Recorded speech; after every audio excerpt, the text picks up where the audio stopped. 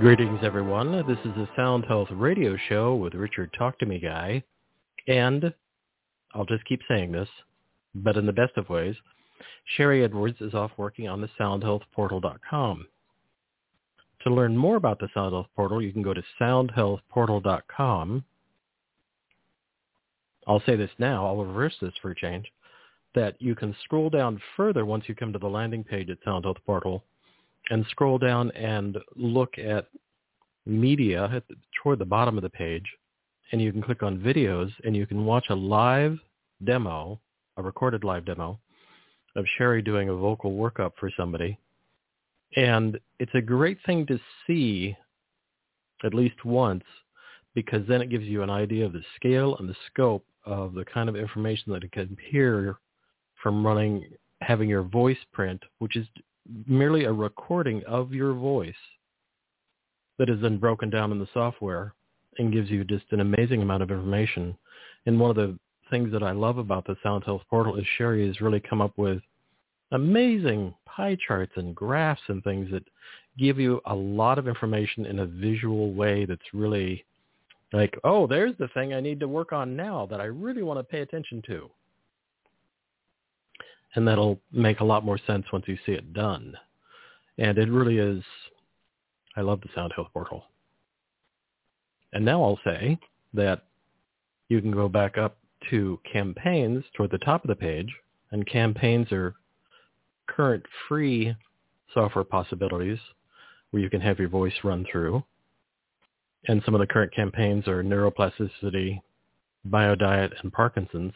And there are others, they're always rotating, bringing in some of the software analysis packages for free run-throughs.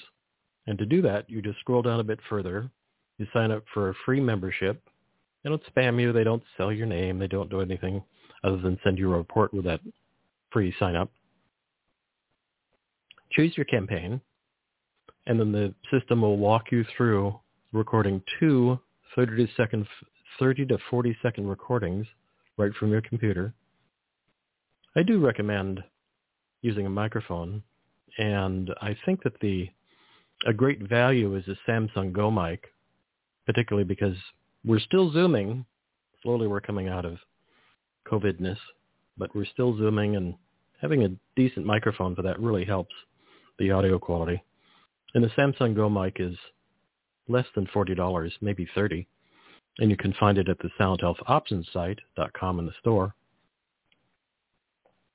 And it's only about 3 inches long. I have one clipped right to my back of my keyboard right now for web events. And using a microphone does help the input or the intake because it's a little more sensitive than just shouting at your computer. But so you'll be walked through recording the two 30 to 40-second recordings. You'll submit those recordings with the campaign that you're interested in, and within 2 to 24 hours, you'll get a report in the mail with all sorts of information. I recommend having a cup of tea and sitting down and reviewing it. And if you have a practitioner who's open to it, you could take that information, that report to them, and you could talk about some of those things that you want to be working on. And if you want to go further, then you can go to soundhealthoptions.com and read more information there. There are all sorts of articles. There are videos. There's just a ton of information there. Write-up about Sherry's work. It's a lot of really great information. And now with the Sound Health Portal, it makes it really much easier to do wherever you are. I actually carry the Samsung Go mic with me so that if I'm visiting somebody who wants to know more about what's going on in their system, I can plug it right into their computer. It might involve a dongle or something sometimes, and record it right from their computer and submit a campaign, and they get the information back. I'm really quite fond of the Sound Health Portal. It's come a long way. And if you want to listen to a replay of this show, you can go to soundhealthoptions.com, click on the radio tab, and on that page will be the PR flyer for today's show with Mike Anthony. And there will be a link back to the show notes and everything here, extra links, anything that I'm taking notes as we're talking and I'll post those notes there. And you can go there and find that information, and or you can also search in any of your podcast aggregator. At the top of the page, we have Stitcher and Pocket Casts as the examples. And soon we'll now have, I just got us added into Audible as a podcast, and also Amazon has a podcast section as well. And now you'll be able to find us there. And you can go to any of those podcast aggregators, which is just a fancy word for app on your phone or your computer, and search for either Sherry Edwards or Talk to Me Guy, and you'll be able to find them that way. And you can also now go to talktomeguy.com, and you'll see well over 300 episodes. I think we're up to 400 episodes there now. It's slowly aggregating in, and find there and further show notes that I take and extra links because I have a little more space there. And if you have any questions, or if you have a suggestion for a guest, you can also go there, and there's a microphone on the lower right-hand side of the screen, and you can either do this from mobile or from your computer and leave me a voice message, and I will take note of that and possibly get back to you. With that,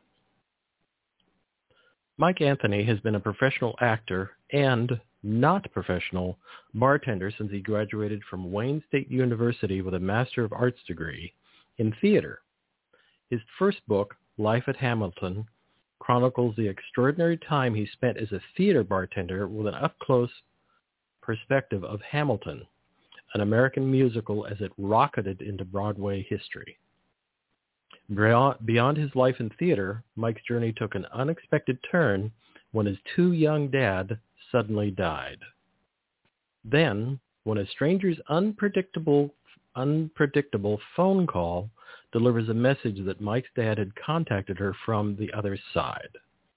It kicks off a chain of events that would entirely change Mike's family's perspective on death, life, and the transcendent nature of love, leading him down a remarkable path of discovery. He now spends a good portion of his time exploring evidence suggestive of the survival of consciousness beyond the demise of the physical body.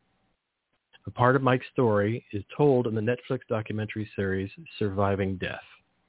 Mike uses his acting abilities often during the Christmas season at the theater at Monmouth in Maine. Mike is still the bar manager at Hamilton, though on hiatus due to COVID, currently residing in Milford, Connecticut. He is in the midst of working on several projects, including his next book and a documentary. Mike joins us to discuss his book, Love, Dad, How My Father Died, then Told Me He Didn't. Welcome, Mike. Hi, Richard. Thank you so much for having me. There's so many directions possibility here, but I have to ask this part. Because I've read the book, and I know, how did your path from being a science teacher or a possible science teacher to being an actor-writer happen? That seems divergent.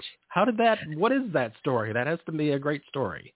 I live such a divergent life right now. Yeah. Science had always been what I'd loved. When I was a kid, I loved it. And I had an amazing science teacher in middle school and then high school named Mr. Sawyer. And the plan was to follow in his footsteps and become a high school science teacher. And that's what I went to college for initially. In the background, I had always also loved theater. I was a tremendously shy kid, painfully shy. But I found theater in high school. I tell that story in the first book, Life at Hamilton, and that totally changed my life, socially speaking, and I was able to break out of that shell.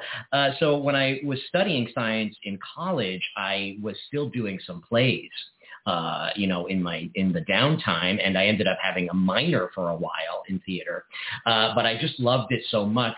I had an acting professor tell me that if this is truly where your passion is, you can't have a plan B, which is often the suggested course, to definitely have a plan B if you want to be an actor. But he was like, that's not the way to go. You got to jump in completely. And I did. So I ended up majoring instead in acting, and then went to grad school to get an MFA in it as well. So that's how that shift of course occurred. And I was laughing as I wrote this note down. How did the bartending happen? I mean, I know in terms of, I need a job, I need to do something, I'm an actor. What was I thinking? There's that. Right. But you needed to, how did the bartending come? But I have to sidebar by saying, as I was thinking about it, that bartending seems like the perfect job in the sense of being an actor, because it gives you opportunity to be like 1,000 people a night in terms of your interactions with people. But how did the bartending occur, and how did the Hamilton bartending occur? Yeah, it happened by, I moved to New York City after getting my my degree, and with the intention of becoming a spectacularly successful actor. My college professor, again, he had assured me that if I had gone all in as I did, things would all work out. So, a few months into living in New York City, I realized that the little acting that I was doing was not going to pay my New York City rent, which is, as people are aware, it's one of the more expensive cities to live in. So I had been doing a lot of temp work, which was horrible, soul-sucking, stuffing envelopes and windowless jobs. And then I did a play with some people, and they all worked together as bartenders on Broadway. And at the end of the run of the play, they asked me if I would like a job with them. And I said, well, of course, I would absolutely love to try that, even though I had never done any bartending at all before. And that's why I make that joke about it not a professional bartender. I had no idea how to bartend when I took this job. So I took the job thinking I'd have it for a few months, until the career kicked in, the acting career kicked in. And then I feel like I blinked. And 14 years later, I was still behind that bar. But I would change not a single step of that journey. I mean, it ended up leading to such wonderful experiences. And one of them is Hamilton. I stayed as a bartender for so long at this job that I ended up becoming a manager at the Richard Rodgers Theater, which is where Hamilton happens to make its home. And so that gave me just these remarkable experiences that I could not have imagined. And that's where the first book came from. Mm-hmm.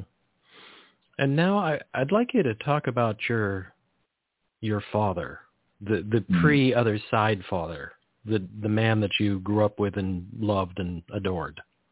That father. He was a remarkable guy. My dad was not your average human being. Simply put, he was full of an innate goodness. It was impossible to not be with my dad, just be in a room with him. He didn't even have to be speaking and not feel better. He just had this vibration about him that was incredible. And in fact, I tell the story in Love, Dad, that when I was a kid, we were not a particularly religious family, but just in case, my mom put us into catechism and got us baptized and all that stuff, just in case baptism is the only way to get into quote-unquote heaven. She wanted to cover her bases. In catechism, we started learning about angels, these all-loving beings that assist people here on earth. And it struck me that my dad had all of those qualities. And one day in the kitchen, I have this very clear memory. I must have been maybe 4 or something like that.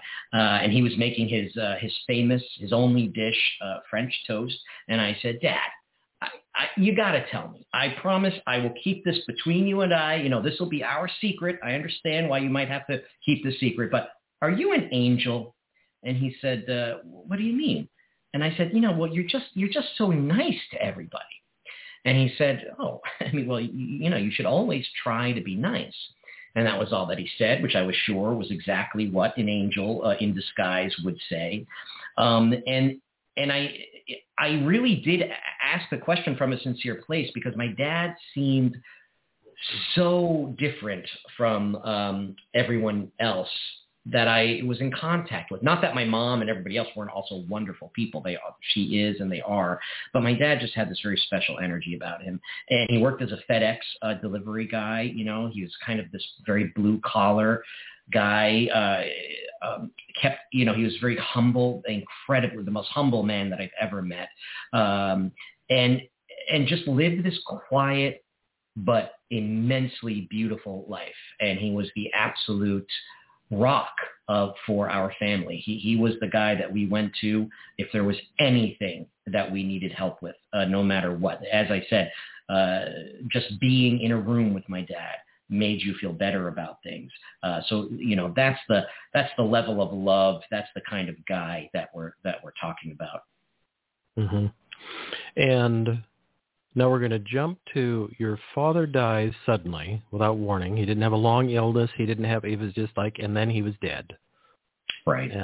And right. Then you get a message. Now I want to paint that picture again. So you wanted to be a science teacher, and then your father dies, and you're getting a message from a stranger that your dad had contacted her from the other side. What does your mind do with that? What is that reaction? Yeah, well, so even though, as I said, I'd always loved science, I've also always sensed that I think there are probably places that science is not able to reach, that no matter how sophisticated our instrumentation gets, there are places, if that's the right word, that our scientific instruments might not ever be able to measure. I always felt that there was something subtle about our existence that our senses, our five senses, don't pick up on, and that we're more than our body. So though I love science, and to this day I love science and what it has been able to accomplish with the human intellect, I still have always maintained the sense that it's only applicable so far, right? It can only go so far.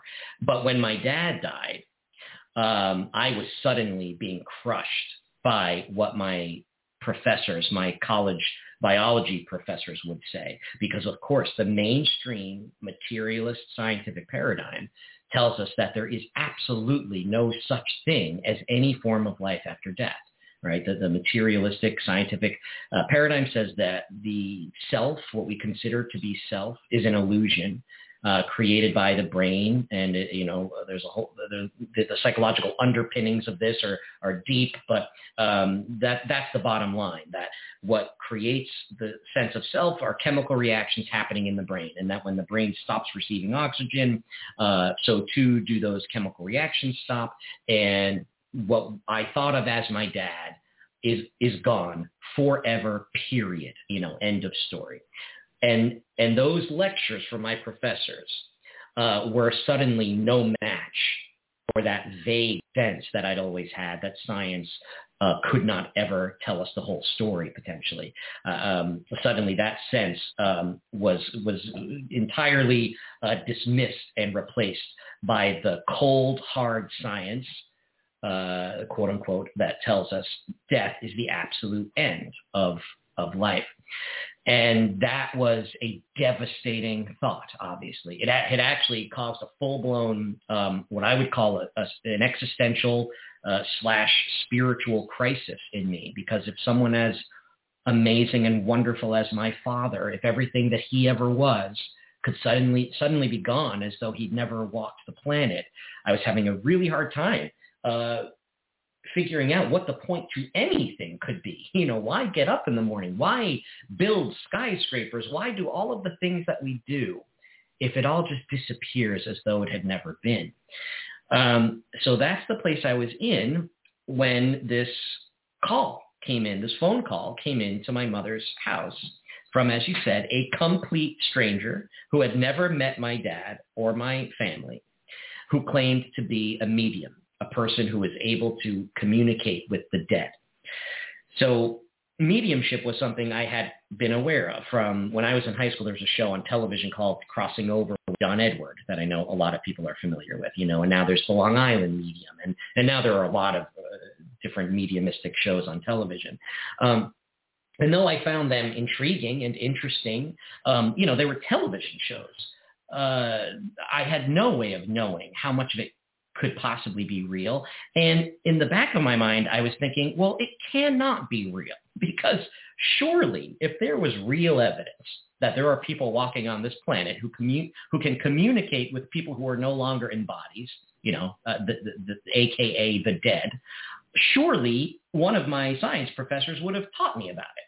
If there is real evidence for this, right after the lecture about ribosomes and how ribosomes function in cells, the professor would have then said, and P.S., by the way, there's also evidence that some people can communicate with the dead. But because no science teacher had ever said that, I just had to assume that there couldn't be very much to this phenomenon, if anything at all, and more likely it's just a well-produced and well-edited television show. So that was where I was when this phone call happened. However, as you can imagine, being in the place of deep grief that we were in, you'll reach for anything. You'll grasp onto anything. And obviously, with all of my heart, I wanted to believe that this woman, this absolute stranger, had heard from my disembodied dad. But it was not something that I could simply just believe. It was going to take a lot of evidence before I could be on board with this whole idea of mediumship as an actual phenomenon. And I'm laughing because of the chapter titles. There's a couple chapters in Love, Dad, tests. I'll call them tests because they were tests that you came up with. One of the chapters is, which made me laugh. These both made me laugh. Is there a manual for this? And yes. Then perhaps my personal favorite was, can you hear me now? Chapter. Yes. Because of those tests. Could you talk about those tests that I have to say that I think it's amusing in a certain way that you were talking with your dead father to set up these tests. Like you were in your mind, you were okay with that part. Like I'm talking to Dad to do these tests with the medium Christina. That was sort of a thing that was like somehow we'll do this, and then getting confirmation. But talk about these tests that you set up. Yeah. So once this phone call came in, and by the way, people ask me all the time, well, how much money did this woman want from you and all of that? There was absolutely no money exchanged in this. This first woman that contacted us, it was completely just out of the what I now see as the kindness of her heart, and she truly believed that it really was my dad, and she felt this responsibility to call us. So. After that first encounter with quote unquote mediumship, I ended up talking with that woman for a long time because I wanted to try to get to the bottom of what had happened. And she seemed to be a compassionate, kind, lovely woman to me. And so I told my sister all about the conversation we had. And I said, I don't know. It seems to me like something real might be happening with this woman. She said a couple of things that I could not understand how she could possibly know.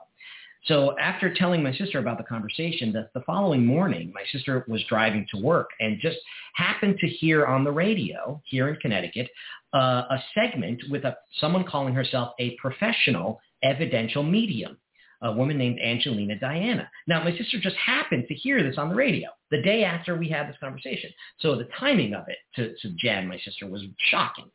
And she decided to get in touch with this woman and hire her to do a reading for us, to come to our house and do whatever it is that mediums claim to do. And I thought, well, okay, here is my chance to apply the scientific method in at least a very casual way. Again, I want to be clear. I'm not a scientist. I ended up becoming an actor. So when I say test, they were personal, casual experiments that I was setting up. But I was trying to apply in some small way the scientific method, right? So I decided, as you said, and so did my sister, to talk to my father and say, okay, Dad, if this thing is real, if this woman can actually do this, I want you to deliver a very specific message to me.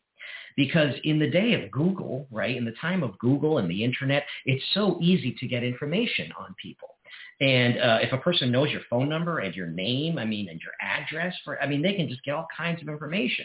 My dad's obituary was out there somewhere on the internet, So I needed her to come up with something that I would know. There was no way she could have used any normal means to gather.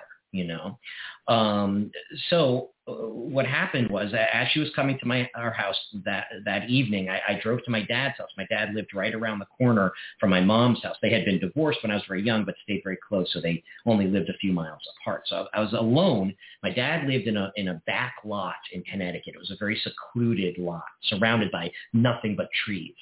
And I said, Dad, okay, we got to do this experiment. And I was suddenly flooded, for whatever reason, with this memory. When we were children, my sister and I, when my parents first got divorced, we would spend the weekends with my father, and we were so excited to see him on Friday nights, we just couldn't fall asleep at night, because of the novelty. We were all sleeping together on my grandmother's floor, and it was like camping, and we just couldn't fall asleep.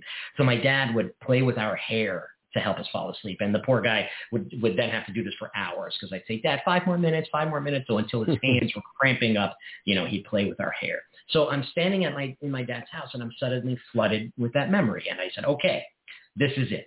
I need this woman to mention my hair. If she does not mention my hair, I don't care what else she says, I'm not going to believe that this is real. Got it, Dad? And yeah, even as I'm saying that, I'm thinking, as you just said, this is ridiculous. I'm talking to the air here in my father's house. But for the sake of science, I'm going to do this little experiment. Later on that night, she comes and does the reading, and it lasted for about an hour and a half. And I was scrutinizing everything this woman was doing. I was paying incredibly close attention to things like, where is she looking, for instance? I wanted to see, when she first entered the house, is she going to look around to see if there are pictures up on the wall, for instance, to try to gather information? I was really trying to, in minute detail, watch what she was doing. And just like the first medium, Christina, that had contacted us out of the blue, it quickly seemed like this woman was a kind, compassionate woman. There was nothing about her that rang as false to me or deceitful. Not that would mean that there couldn't be anything, but just my first impression was, she seems like a sane person, first of all, not a crazy person who hears voices. She seemed totally sane, totally kind, and actually compassionate. Spent a long time speaking with us about just the idea of grief and what that does to us, just sort of practical aspects of grief and how to get through it. So she seemed normal, for lack of a better word. Everything once she starts doing her thing, right? She goes in this sort of semi-meditative state, and she starts claiming now that my loved ones are coming through, and she starts delivering these messages, and everything she's saying is correct and accurate in a way that the scientific part of my brain is reeling, trying to figure out how she could be doing this, because again, according to mainstream science, this woman has to be lying. There's no other explanation, right? According to the mainstream paradigm, she has to be tricking us somehow and getting this information by some normal means. But as she's saying the things she's saying, some of them are so specific. For instance, almost like quoting a conversation, a very personal conversation that my sister and I had the day before at my dad's house. And there's just no way that I can fathom she could know these things. Short of having an ex-CIA agent on her staff who had been following us around for a week with high-tech audio equipment, spying on us, I could not imagine how she could be doing this. And it was so remarkable. I completely forgot about my little experiment because we were blown away. And by the end of it, we were weeping. Everyone in that living room in my mom's house, there were 7 of us, we were sobbing because it seemed like the simplest, the Occam's razor explanation was that my dad was somehow communicating with this woman. That's what it felt like. That's how amazing it was. So if she was a con artist, if you are someone who is a snake oil salesperson, you know when you're ahead, right? You know when to quit. And if she is faking this stuff, she looks out at these sobbing fools that she has totally just duped, and she knows she's going to get a year's worth of work out of these people, right? These dupes are going to leave here and tell everybody they know about the amazing night that they had with this woman who can talk to dead people. So you would wrap up at that point, right? But instead, she actually was wrapping up. We're telling her this was the most amazing thing we've ever experienced. We're thanking her from the bottom of our hearts. Our faces, again, are strewn with tears. And then as she's about to leave, she stops. She was in the middle of a sentence, and she stops. And then apropos of nothing, Richard, she looked right at me, nobody else. She looked right at me and said, "Your dad wants to talk about your hair?" And in that moment, I mean, this still gives me chills when I tell the story, because in that moment, none of my professors, no scientists, no matter how credentialed, could have told me that that was anything other than some sort of psychic phenomenon happening. I mean, that's how it felt in that moment. And that's really where Love, Dad begins. That's where the book really begins. And why do you, I can't remember, because I've listened and read so much about you before the show that it blurs together for me. Sure. But somewhere you talk about Robin talking about the lights. Yeah. And that seemed to be a real tipping point for you. And I'm wondering why that is. So tell us about the Robin story. Yeah.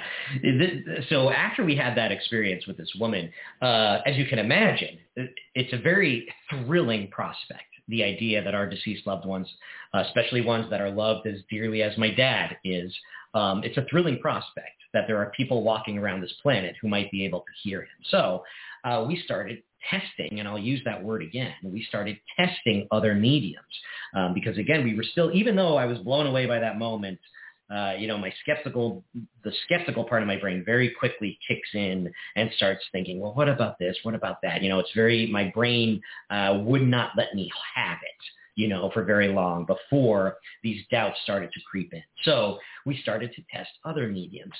And one of them is a woman named Robin, again, a medium in Connecticut. And I tell the story of meeting her in the book. Now, when I first heard about when this thing happened with Angelina, I thought, surely people who can do this well, like Angelina can, they must be on the radio. They must be on television like John Edward. They've got to be famous. They've got to be famous people. I mean, there can't be that many people who can do this. And if you can, I mean, I can't imagine how many people must be clamoring for their services, They must have bodyguards, these people. So my sister found this woman named Robin through a friend of a friend. She did not do any advertising whatsoever. She had this very simple website, and my sister found her phone number and called her and made an appointment. So her office, the office, is in this little strip mall in Connecticut, very nondescript. In fact, my sister and I drove past it twice before we found it, because she doesn't have a sign there's a signage outside that had some of the different businesses on it, and hers was not on it. So we couldn't even find this little place. And here I am thinking this is going to be like, traveling to Delphi and going up the mountain, finding the Oracle at Delphi. We can't even find this place, right? So finally we find the address and we pull into the parking lot, and there's a woman who's standing outside smoking, and we ask her, do you know Robin by any chance? I mean, we're even afraid to say to her she's a medium, because this woman looks to me like a no BS kind of woman. She's smoking on her cigarette, and I was sure she was the sort of woman that if I told her I was here to see a medium, she would slap me in the face and say, what kind of an idiot would believe something like that? So he said, do you know where this woman Robin's office is? And she said, yeah, it's right down the hall there. Are you here for an appointment? And we said, yes. And she said, okay, just, go sit in those chairs out there. I'll be right in. And I was like, oh my God, this woman is Robin? Not at all the picture I had in my mind of what a medium was, quote unquote, supposed to look like. Just not at all matching up with my expectations. So my sister and I are thinking, oh my goodness, this is going to be ridiculous. You know, this is just going to be absurd. But we go in and sit down. She lights a candle and she immediately begins. And she says this sentence right off the bat. Your dad likes what to me, right to me, not to my sister, to me. Your dad likes what you did with the lights at work. Verbatim, that's the sentence she said. That sentence held an enormous amount of meaning to me because that week I had gotten a new job. I had been moved up to a bigger theater on Broadway where the Lion King, the Minskoff Theater. So I got a promotion basically. And the first thing I did that week was install new lighting around the bars. And this was a big deal because to change anything in a Broadway theater like this, especially where something like the Lion King is playing, you have to do a good job and you want to make sure you know everything is done well because you're changing the appearance of the inside of a Broadway theater. So it felt like a big deal. And my assistant and I, spent a lot of time picking out the lighting and everything. And so I had just installed them. And I finished that job the day before my sister and I had this reading. Now, I didn't tell my sister about the fact that I had installed these lights. I didn't tell anyone in my family about that. That was just something that I had done the day before. So when she says, your dad likes what you did with the lights at work, she knows immediately that it's my dad we are there to hear from. Now, that is not obvious by any stretch because, my sister and I at that time were 34, 33, 35 years old. It's possible we have a parent who's deceased, but not necessarily likely that we do at that age. For her to immediately say, that this is your dad that I have here. That stood out to me. And then to say, he knows what you did with the lights at work. That was a sentence that I could not imagine would apply very widely, right? One of the ways people who fake this do it, and there are, of course, and sadly, people who do fake this. And that's why mediumship is has such a fraught history and why it is so difficult to now get any of this science. And there is science available out there done by real scientists, not bartenders. But that's why it's so hard to get it out into the mainstream is because of the history of fraud in mediumship. And one of the ways the people who fake it is by giving us relatively general information that our brain personalizes. And that's something called the Forer effect, named after a Professor Forer. And I go into that in the book as well. Our brains are machines, and they're trained through millions of years of evolution to do certain things. So one of the things that our brains do is we very quickly personalize information. So if I say to you, Richard, is there someone in your family who played chess? Now, that's a very general statement. Chances are there is someone in your family that plays chess. And as soon as I ask you that, chances are your brain goes somewhere and you think of whoever this might be, and maybe you even start to press it a little bit and start reaching and grasping a little bit. The bottom line is our brains help these mediums who are faking this. Our brains can easily help them to do it because A, we might want to believe that this is true, and B, we just tend to personalize the information, and what we recall later on, what strikes us sort of viscerally is not the sentence itself, it's what our brain did with the sentence, if that makes sense. So, but this statement, your dad likes what you did with the lights at work, again, she said that whole thing, seemed like an incredibly specific thing that would not widely apply or make very clear sense to a lot of people. And then everything else she said was extraordinarily accurate. Almost everything she said was of that level of specificity. So she ended up giving us perhaps the best reading that we've ever had. Readings by Robin is her name. And she wrote to me after reading the book herself. So she knows that it's out there. And she said it's okay if I tell people her name. So it's Readings by Robin. And that was a definite turning point where I realized, you don't have to be on television and doing this stuff. There are people out there leading relatively anonymous lives that claim this ability. And to me, some of them seem to actually have this ability. And how do you, in the process of seeing mediums and having sessions with them, how do you separate out the ESP potential? Or the idea of how do we put that in a separate category of extrasensory perception, the ability to read somebody else's mind? Right. How do you separate that? I understand this part with the talking about the lights, because as you said, that's a very specific, I'll say it this way, obvious that your dad saw that from wherever he was I think of it more as the quantum field rather than the phrase the other side, because the other side connotes something that I think is that's a whole other show. So I think of it as the quantum field. And so he's hanging out someplace and he sees that, and she has that information from, her connection with him, whatever that is, however that occurs. Right. But how do you separate out the ESP possibility? Yes, that's a great question, and that is the question facing so. Again, mainstream science believes that there is no such thing as ESP or anything quote unquote paranormal, right? Mainstream science believes that consciousness, our brain's influence, stops at the border of our skull, right? You're going to be hard pressed to find a professor teaching biology at a mainstream university who gives a lecture on the evidence for psi ability or any kind of psychic ability, even though there is an immense amount of evidence out there. But people who have gone beyond the paradigm, the main paradigm, and have come to accept that clearly there are instances where something is happening that science cannot understand, what we call paranormal. And I don't like that word necessarily because that suggests that, it's become almost a dirty word, paranormal. But but people who have accepted that there definitely are times when things happen that our current science cannot explain. The big question for those folks now is, is it evidence of survival, of consciousness beyond death?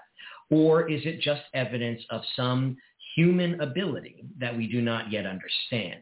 That does not necessarily mean a person has survived the death of their body, right? Are there abilities that the living brain has that we just have not learned yet? And psychic ability, or ESP, would be one of those abilities, right? So the ability of one human brain to pick up on information in another human brain, whether that's by a field that the brain is giving off. We know the brain gives off a field, an electromagnetic field. Is somehow information contained in that field in a way we don't yet understand? We don't know. And that's a question that I don't think can ever be 100% answered. There's a guy named Stephen Browdy who's a fantastic researcher. And as he says, that's something that we probably won't be able to ever say with complete authority that it is survival or it is psi, because psychic ability, some people put no limits on it. They believe that if it is out there, then it might be basically a limitless ability. And my brain here sitting in my house in Milford might have the ability, without my knowledge, to pick up on information in a brain sitting somewhere in Ghana right now, or wherever on the planet. This field might exist everywhere, and it might be that every brain has access to every aspect of the field, or whatever the right word is to describe. Maybe it's the quantum field, as you said. So that said, to me, there are indications that push it more towards the side of survival of consciousness rather than a human ability to connect to other living brains. So it very quickly occurred to me, what if she's reading my mind, right? This woman who talked about my hair. Now, when she said it, I wasn't thinking about it because I had totally forgotten about it because the whole night was amazing. So if it was telepathy, she pulled it out of my brain at a moment when it was not on my own mind consciously. So she would have so that's a neat trick her brain was able to do, if that's what it was. But I said to myself, okay, let's try to rule out brain-to-brain telepathy, at least sitting in the same room with someone like this. So my sister and I went to another guy named Jonathan Lewis, and he's on Long Island. And with him, I did an experiment with my mom where she was not coming with us. It was just my sister and my brother-in-law and I going to this. And we said, okay, Mom, we're going to leave. And once we do, I want you to talk to Dad by yourself and ask him to deliver a message that you're not going to tell us. So if the medium tells us this thing, I'll know it's not in my brain. It, could not be in any of the brains sitting in the room. So my mom did that. She talked to my dad after we left, and sure enough, Jonathan Lewis, he gave a fantastically accurate reading. Again, it was mind-blowing. There were only a couple of things that did not make sense. One of the things that did not make sense was the message my mom had asked my dad to deliver. So for me, that at least ruled out brain-to-brain telepathy or a mind reading with someone in the room with you, right? Someone who believes in or posits the super psi theory, again, meaning that basically there are no limits to psychic ability, would say, well, Jonathan Lewis just got that out of your mom's brain sitting on the porch in Guilford, Connecticut. There's no way for me, there's no science that can be done, as far as I know, that can 100% rule out what that person is saying. All right. There's no way that we can use the scientific method, as far as I know. If we give psychic ability no limits, it's hard to rule anything out using the scientific method.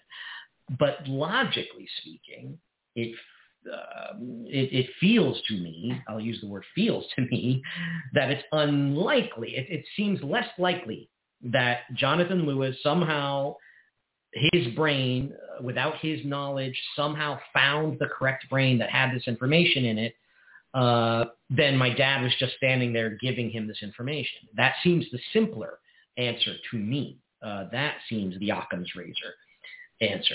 So, yeah, I don't know that you can ever 100% rule out ESP, but there are indications throughout the research that it is something else, that it is separate entities displaying their own agency. For instance, there are things called drop-in communicators, right?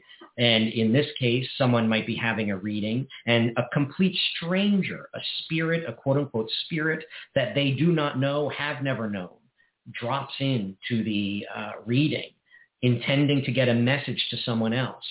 And when the living person finally finds this person they're meant to get the message to, they find out, oh my gosh, that was all accurate information.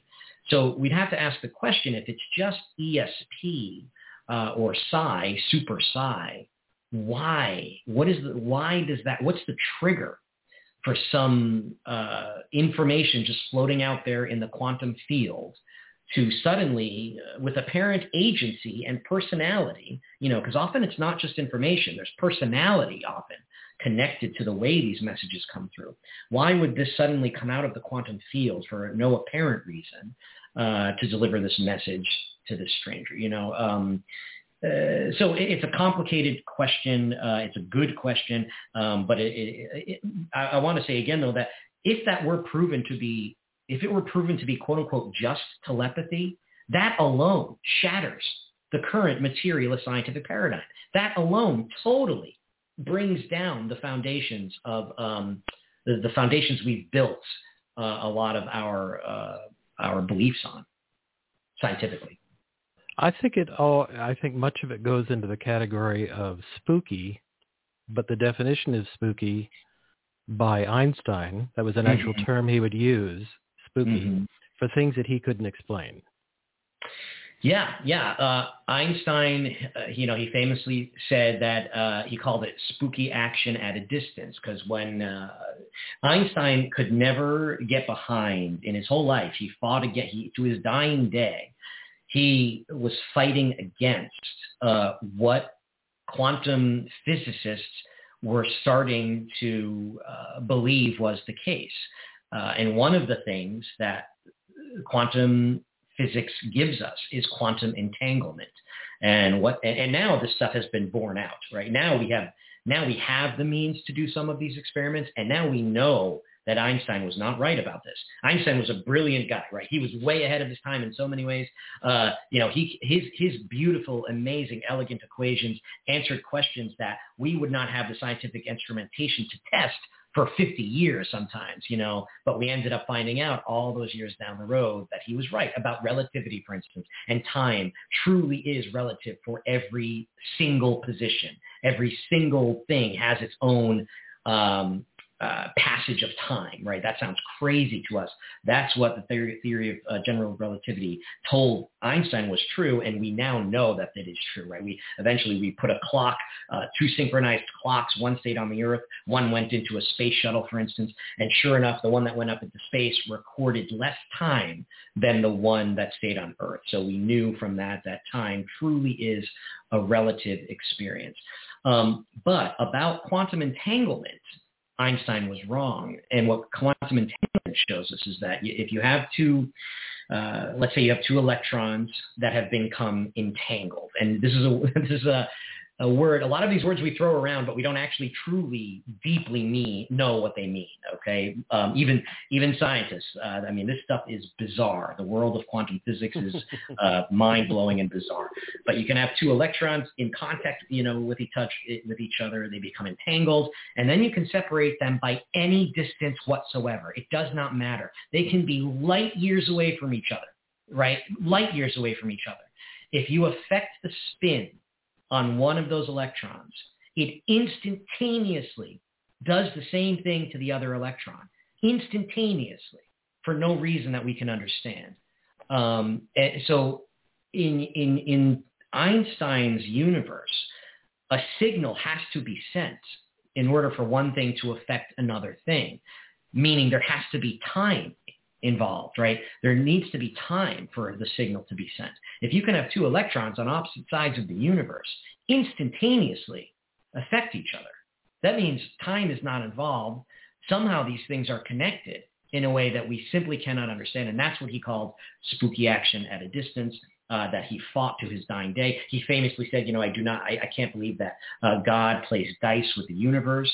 And that is in reference to the unpredictability of the quantum world, which again has also been borne out time and time again in the lab now. For me, where we are now with quantum physics, for any scientist to say that anything is impossible sounds just unwise to me. That is absolutely the perfect cue to talk about ectoplasm. Yes. Let's talk about you meeting ectoplasm. Oh, man. Yeah. So ectoplasm was a word I was sure was coined by Harold Ramis in the script for Ghostbusters. I knew ectoplasm as the slimy stuff that Slimer, the ghost, left on the shelves of the New York Public Library in the movie. There's a woman named Leslie Kane who's a fantastic journalist. She's a journalist for the New York Times. For more crazy, spooky stuff, she's actually the woman who broke the UFO story about the Pentagon's UFO program. She's heavily involved in all of that, and there's much more to come in that whole area, I think. So she's a highly credentialed journalist and of the highest integrity as well. I can now say that I now know her very, very well. She's become a good friend. But before I knew her, I happened upon her book called Surviving Death, which is what the Netflix series is based on. And I knew Leslie's name from her first book, from a book that she'd written like 10 years before that was a bestseller about UFOs, where she really did the hardcore journalistic work to get generals and pilots on the record about what they were seeing, which at that time was very, very hard to do. But she did it. So when I found her book, Surviving Death, she spent 10 years investigating the various lines of evidence suggesting that consciousness is something separate from the human brain. And I was thrilled to find someone of her level of credentials had done this sort of research. And the book is fantastic. By the time I had found her book, though, most of what she wrote I was already familiar with because I'd started making my own documentary about this stuff. By that point, I was interviewing people in the field, people who have had near-death experiences, people who study children who remember past lives, scientists, real scientists, for instance, at the University of Virginia, University of Arizona, who are studying mediumship. I mean, I had done a lot of work by this point to try to learn what I could about the hard evidence that's out there. So most of her book I was familiar with. However, at the end of the book, she gets to what's called physical mediumship, which I had not been familiar with. So mediumship we can divide down into two categories, mental and physical. Mental is the one that we've been talking about with John Edward and the Long Island medium, these people who are in conscious states and they claim they're delivering messages, while they're at least in a semi-conscious state. Physical mediums claim that they go into a deep trance, and when they're in that trance, it's so deep they don't even know what happens anymore. They don't remember anything that happens while they're in it. And the quote-unquote spirit world then uses their physical apparatus, uses their body, uses their vocal cords to speak directly to us from wherever it is that they are. And in the most advanced forms of this physical mediumship, the spirit world can use a substance called ectoplasm, which they claim is a part of every human body, but some people have more of it than others. They can use this substance and draw it out of the medium and then basically dip their spirit bodies into this stuff to physically materialize in the room. So in the most advanced cases, my dad could be standing, according to these people, literally standing in the middle of the room, solid, so that he could talk to me with his own voice and I could hug him and he could hug me back. And then he would dissolve back into the floor. Now, that sounds utterly absurd to most people, right? That sounds like we're obviously talking about crazy people who have convinced themselves of things. And were it not in Leslie's book, I would not have given it the weight that I did. But she writes about an experience she had with a guy named Stuart Alexander, a physical medium in a very small town in England, who had never sought publicity in his entire life, who does this just for his friends and his family. And there's no money. He's never made money on this either. It's just something that he does for himself and his family and friends. She witnessed with her own eyes, she says in this book, the formation of ectoplasm into a human hand, that she could feel, and she shook the hand, she felt the bones in it. It's this incredible story. And I thought, oh my gosh, what I would do to meet this guy, Stuart Alexander, and have this experience for myself. Because as much as I trusted Leslie, something like that, you just have to see with your own eyes before you can believe it. But he's this incredibly private guy, and I knew I was never going to get to meet him. So I was thankful to at least have Leslie's book and her description of it, and that was going to have to be enough for me. After reading that book, I read it all in one day at a Barnes & Noble. I just happened upon this book. I put it down on my nightstand. I go to my computer. Earlier that day, I had put out a teaser for the documentary that I was working on about mediumship. I turn on my computer, and there's a message from a friend of mine that says, hey, I just watched your trailer. I want to put you in touch with a friend of mine, Leslie Kane.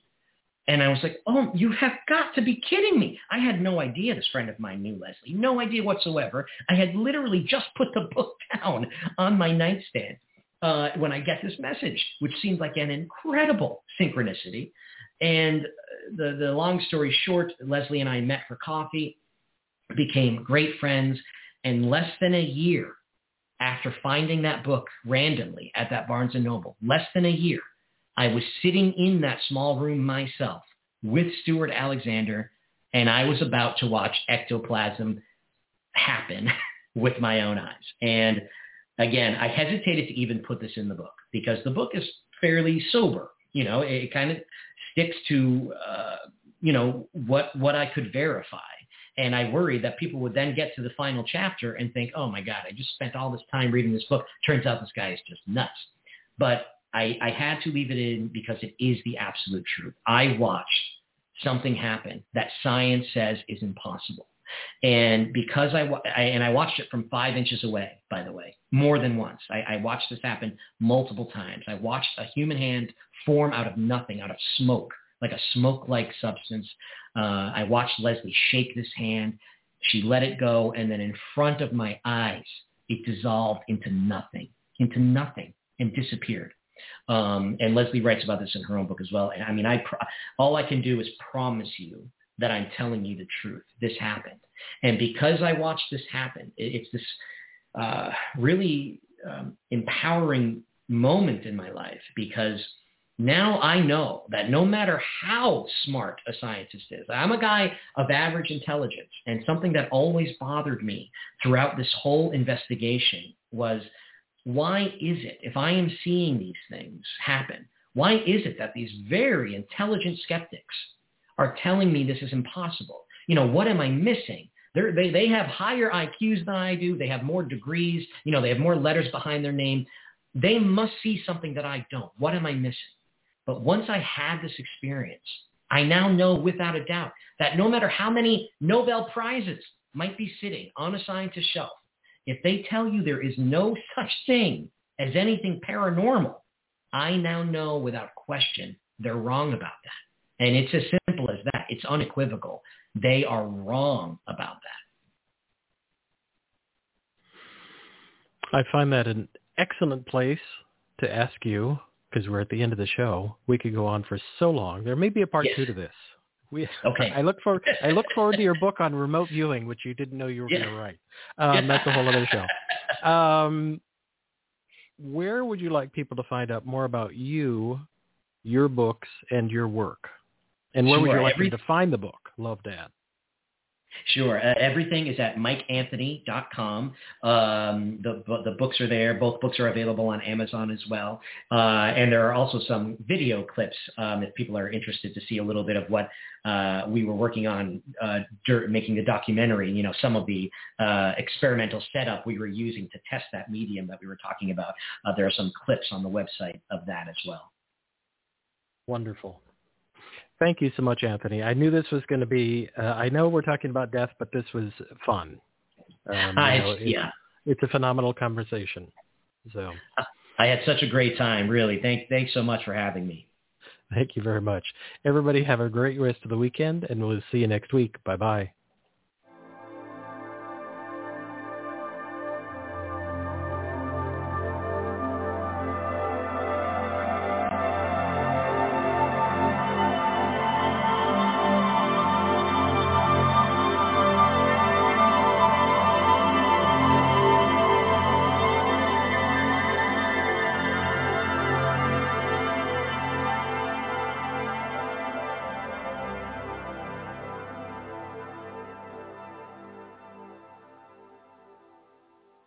Judy was boring. Hello. Then Judy discovered ChumbaCasino.com. It's my little escape. Now Judy's the life of the party. Oh, baby, mama's bringing home the bacon. Whoa, take it easy, Judy. The Chumba life is for everybody. So go to ChumbaCasino.com and play over 100 casino-style games. Join today and play for free for your chance to redeem some serious prizes.